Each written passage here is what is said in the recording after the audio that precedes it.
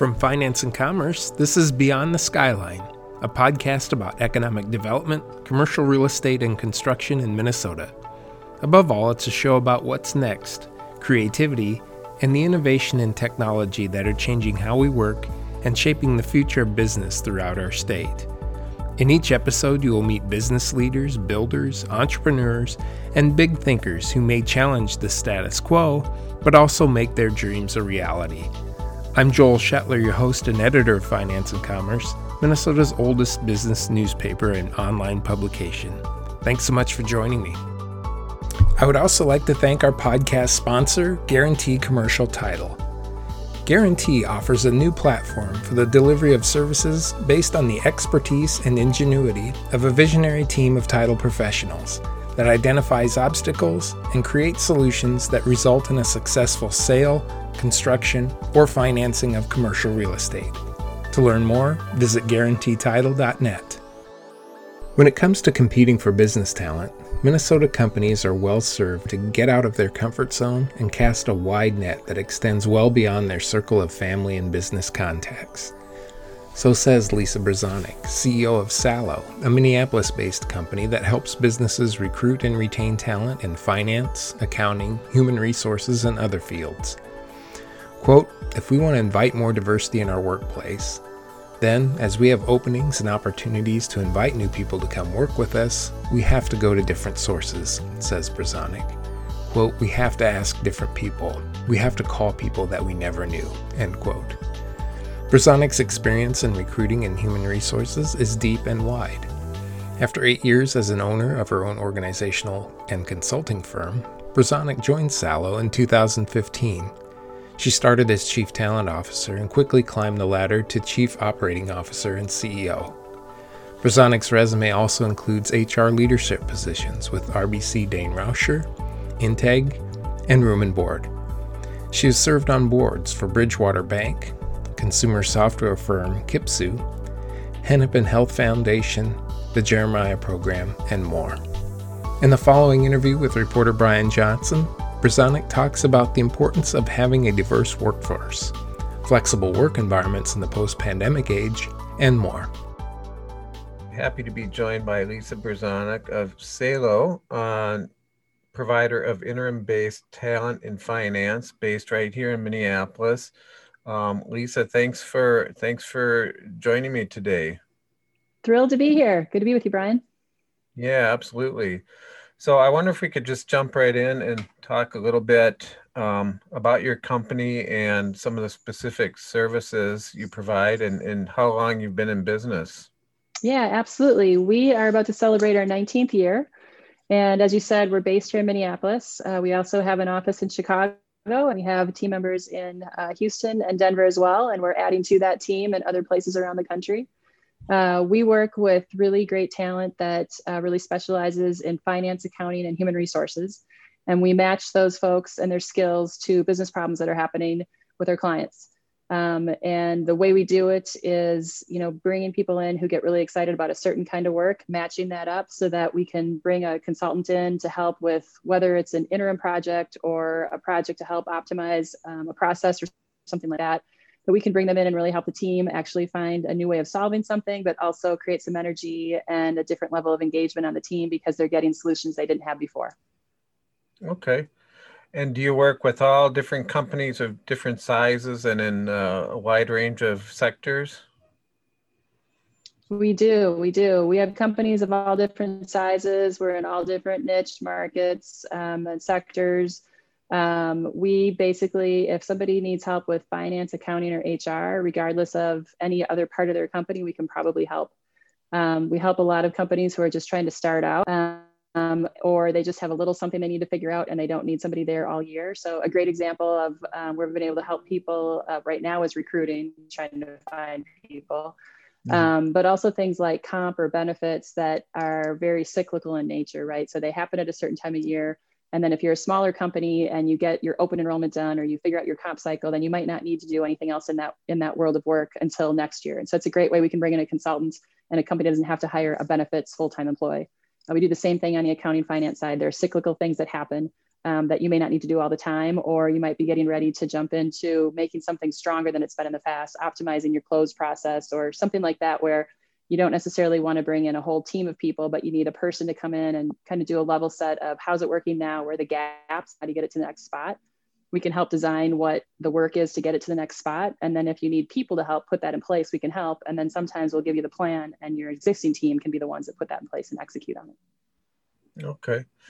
Great. You mentioned recruiting. It's a huge issue for companies of all shapes and sizes and in different sectors. Especially we cover construction and development here. Do you have clients in that field? And I'm sure they have recruiting challenges. We do. We have quite a few in that area. Yeah, we have quite a few clients in that area, and trying to find people is really different in every industry. That's another industry that's been really hit in a really interesting way, because through the pandemic, people still worked, right? Not everybody, a lot of those projects continued.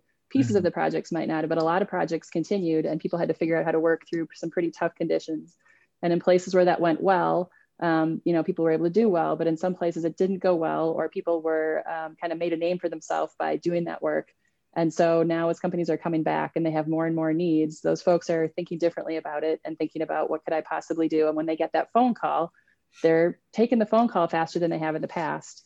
And because many companies have had some cash on the side that they didn't spend due to the pandemic, saving on M&E and different things that typically you would have spent on, they're able to get a little bit more creative on wages. And so we're all seeing, I don't know any company who's not seeing some pressure on people that you didn't think would ever leave who are now thinking about it, compensation pressure, interesting benefits, different talent strategies that haven't necessarily been used in the last few years. We thought we had a war on talent, a couple of years before all this happened, and we've just taken that up about 10 notches from where it was pre-pandemic.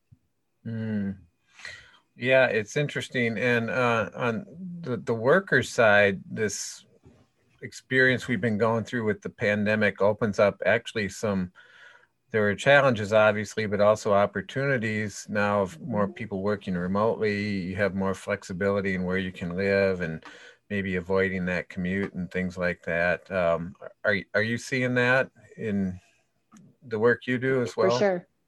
For sure. So it's interesting because you brought up construction. That's an example where you don't get the same kind of flexibility if you're working on a job site, right? You got to be on the job site, but there's plenty of jobs within the same industry that can be done from home and have been done from home and will be done from home for a period of time.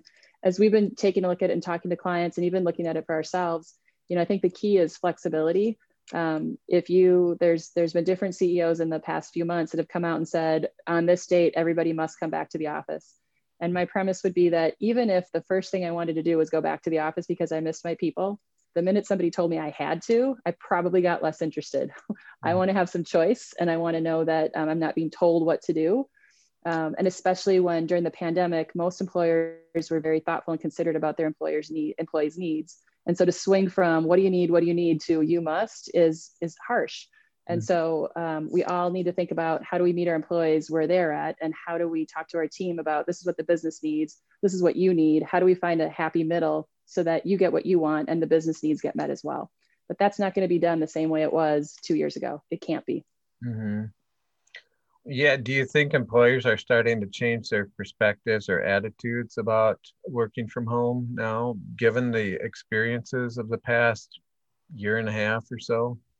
Yeah, for sure. I think everybody's moving on a different continuum though, right? So everybody started at a different place of, I believe, the new normal is going to be X, and where they go and where they land is going to shift. There's a lot of employers that said they're going to bring most of their teams back after Labor Day or in the fall or sometime between then and January. And I think everything that we think we know right now is probably going to shift when that happens, because then when people actually come back and decide how it works, some people who thought they wouldn't want to come back might really love being back and having that energy. And some people might not, and vice versa, right? So again, it's this flexibility of, if you think you know how things are going to be in 6 months, I would challenge that you probably don't know what you're talking about, because things are changing so fast and they haven't quite normed out yet. So as we bring people back and as we have conversations with people who are struggling, I really think the key is to just listen as what do you need right now? And almost per employee, like how do you get your leaders to sit down with each person and just talk about what do you need right now? Yeah. And, I think there's kind of a general feeling out there that the workplace of the future is going to be probably you know, working from home isn't going to go away. There may be some kind of a hybrid situation where people go in a couple times a week or something like that. What are your thoughts? What's your perspective in general on, you know, some of the other trends we might be seeing in the post-pandemic workplace?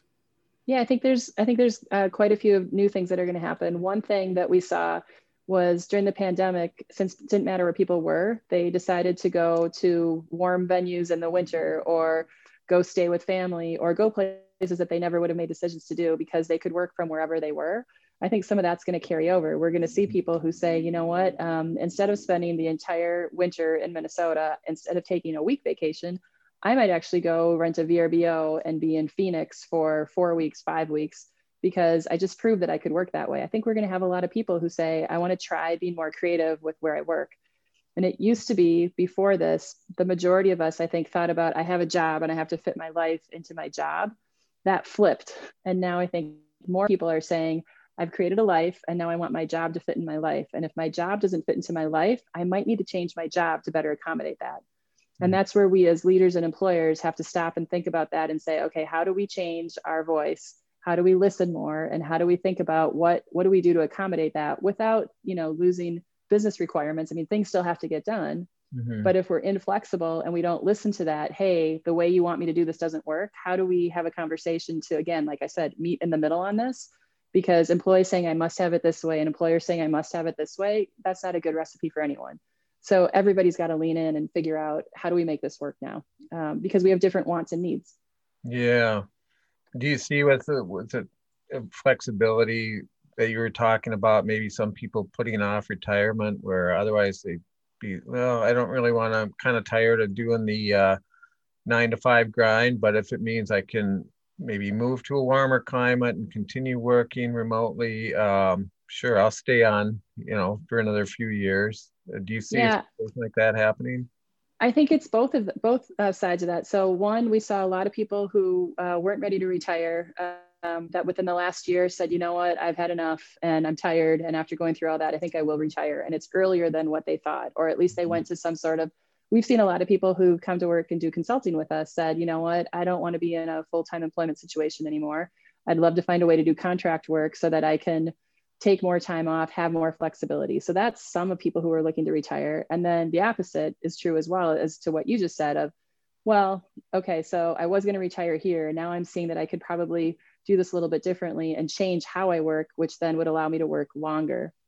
But there's also another really interesting trend around this is that we saw a little over a year ago, we saw this, not even a year ago, we saw this big trend in the pandemic where a bunch of women were leaving the workforce, saying that they couldn't figure out how to manage their work and manage their kids the way things were set up with the pandemic and trying to school kids from home or take care of loved ones. A lot of those women are now saying, okay, so we've kind of got that back in order and now my options are different. And so I might be interested in going back into the workforce. The thing is, they're probably not going to go in the same way. The things that didn't work for them before, they're going to figure out how to do differently. And so I think we're going to see more women looking for and demanding more flexibility and saying, I want to work. I want to have a great career, but employer, I need you to work with me on making sure that I can also be there for my kids, my family, or whatever it happens to be.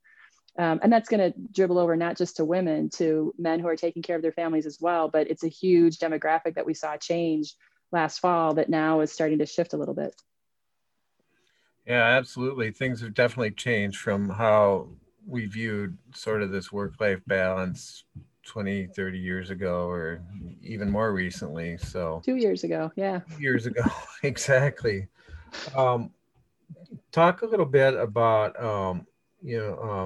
diversity, equity, and inclusion policies and what you see, kind of how that might shake out. Yeah, in the future. For sure. So, I guess we're over a year now, a year and some change ago when the murder of George Floyd happened, and many events before that and after that have happened. It required everybody to think differently about how they were thinking about being inclusive, truly having a diverse workforce and showing up in their community.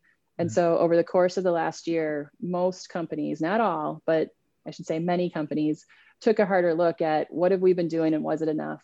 And I think a lot of people realized it wasn't enough. It wasn't even close to enough. And you know, I'm happy to say we're one of those companies that said we're not doing enough and we can always do more. But the thing that we did that I think a lot are doing is we said, when we go look for people, we kind of go to the places that we know will have success. So when I have an opening, there's a network of people that I have that I go say, hey, I'm looking, do you know anyone? And those are all people that I know well, and they probably look and are from, you know, my demographic and are very similar to me. And if we keep doing that every time we have openings, we're going to continue to bring more people that are like us. And so if we really want to have diversity and change it and bring more people of color, more women, different age groups, all of that, socioeconomic, all that, if we want to invite more diversity into our workplace, then as we have openings and opportunities to invite new people to come work with us, we have to go to different sources. We have to ask different people. We have to call people that we never knew, that we didn't know before this, and say, hey, I'm looking for somebody. Do you know anybody?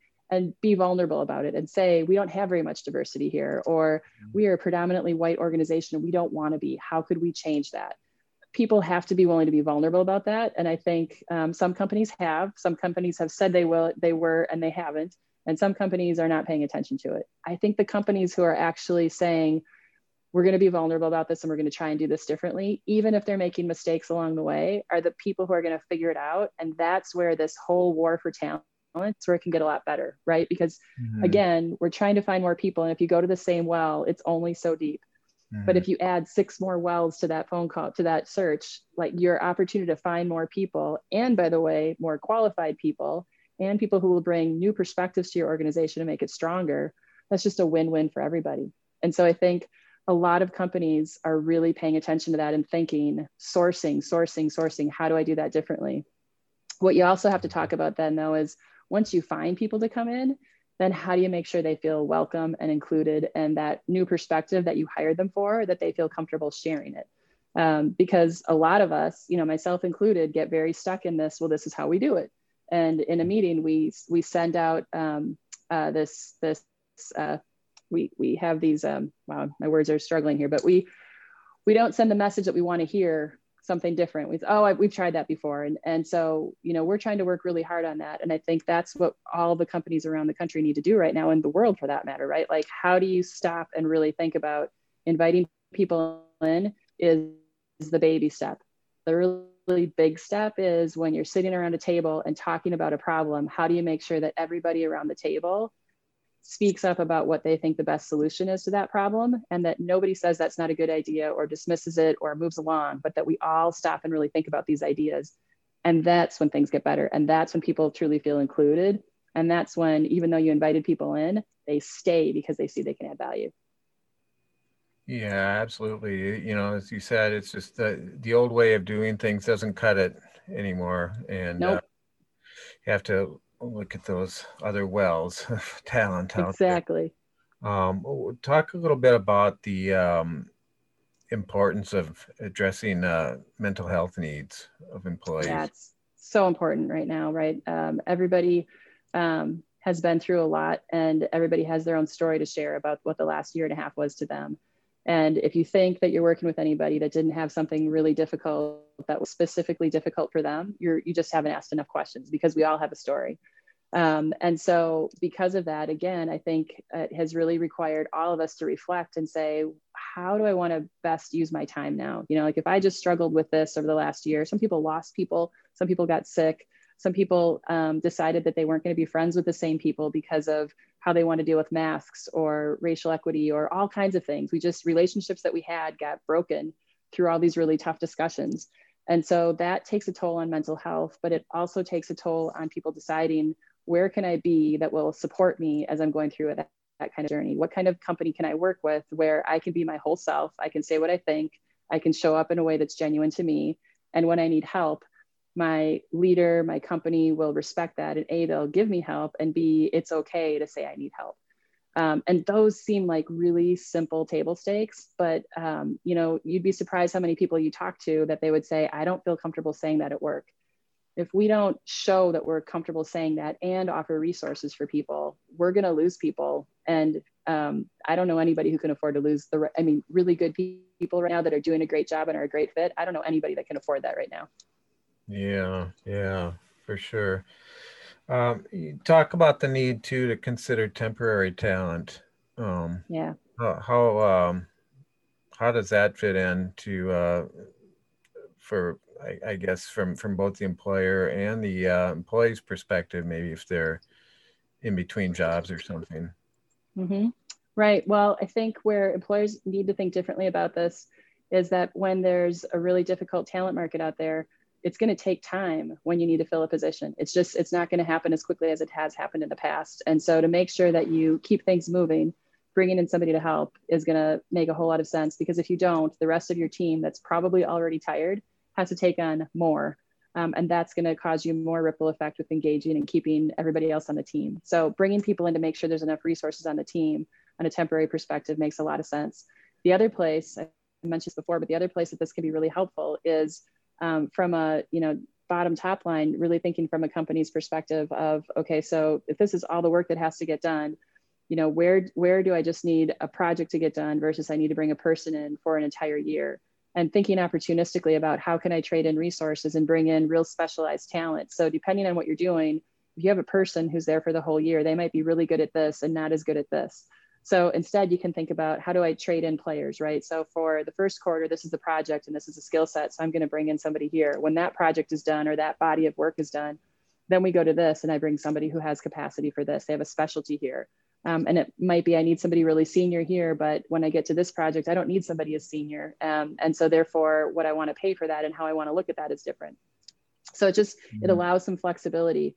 We're doing that a lot in our business, and really thinking about, okay, so as we try to make sure that we've got all of our bases covered, what are the places where it makes sense to hire a permanent employee? And what are the places where that probably doesn't make the most sense? And we can work with a contractor to help us really think about getting from A to, maybe D, but we don't need to Z with that person. And on the employer side of it, what's really great, I've done contract work and I've been a permanent employee. And one of the benefits of being a contract employee is that the work that you love to do, you can continue to do that from project to project to project.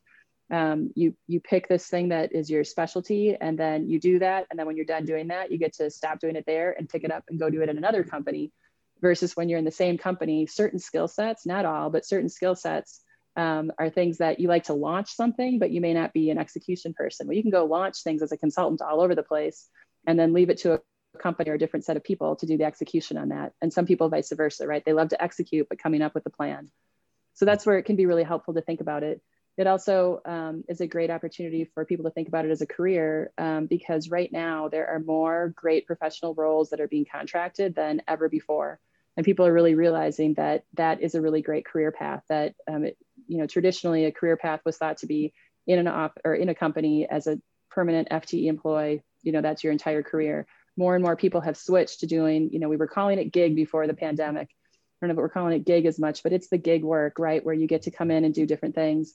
And there's so many different ways to do it. Obviously we provide that service, but there are so many companies that are doing it right now. It's a real sign that this is a real important career path and a really interesting way to think about starting your career, being in the middle of your career, or ending your career. Yeah, for sure. And, we talked a little bit about diversity and inclusion. I think you can extend that to older workers too. What are some of the misconceptions about older workers? Like, oh, they're not as up to speed on technology and things like that. Can you talk about that and overcoming some of those misconceptions? Yeah. So I think number one, I think that's obviously a huge misconception and generalization that any one age group is good at one thing and not good at another thing. The way that we work with the consultants, we find, okay, what is the solve that a company needs? And then we get really thoughtful and specific with looking at consultants that have that exact thing. And what's really great is that, you asked about what kind of companies we work with. If a company who is, 5 billion and is in some sort of healthcare, versus a company that calls us that is 50 million and they're in some sort of manufacturing, they can have the same exact problem, but they need a very different person to help them solve that problem based on their size and their kind of time and where that company is. And so if you just assume that, an older consultant's not going to help you, I would really challenge that, because mentoring is huge. A lot of what people do when they bring consultants in is bring somebody with some expertise that's seen it, been there, done that. And the company might be at a point where they can't afford to bring in a permanent person with that level of expertise, but they can bring them in for 3 months to help them mentor and get a project going and teach a team how to do something. Then that consultant can come out, and now that team has had that mentoring and that tutelage to figure out how to do that. We do that in a lot of different places. And I think that's a place where we're really underestimating the gifts that we can bring from people who are at the end of their career to mentor and help build and teach some of those life career lessons that you've got to learn. And when you've just gotten new responsibility early in your career, you haven't had time to learn those lessons. And so that's huge. The other thing is that the perspective and how many things they've seen. When the earlier you are in your career, you've only seen so many things. By the time you get to, close to the end of your career, you've seen multiple companies, multiple different situations and evolutions of companies and the way things have happened, different leaders, different CEOs, all of it. And so it really helps you understand, okay, it needs this versus this. When you've only seen it one way, you take the application, the one solution that and you try to apply it. And we all know that, that one solution usually fits just a couple of things, not everything. Yeah, interesting perspective. Well, it's been a great conversation. Do you have anything else to add, Lisa, before I let you go? Or it's just, I guess we'll wait and see what changes are coming. But it'll be an interesting journey as we continue down this road of the workplace of the future. So. Yeah, I think so. I think the one thing that I would leave you with or add is that I think the leaders that have gotten really clear on what their work's all about, what their mission is and what their values are and what they're trying to accomplish, as we're trying to figure out how the workplace is going to shift and we're trying to figure out how to keep employees sticky with us and loyal and wanting to work with us. If you know where you're going and why you're doing it, employees can get excited about that. If you don't know that, then it's really hard to retain people. So know who you are, know what your company stands for, and make sure that you're talking to your folks about it. Yeah, great. Well, fascinating stuff. Well, thank you again so much, Lisa, for joining us today. Really enjoyed the conversation. Great. Thank you, Brian. It was a pleasure. Thanks. Take care. All right. Bye-bye. Thank you for listening, and please subscribe to Beyond the Skyline. We can be found wherever you listen to your podcasts. To learn more about finance and commerce or to subscribe, go to our website, www.finance-commerce.com. I'm Joel Shetler, editor of Finance and Commerce. Thank you again for listening to Beyond the Skyline.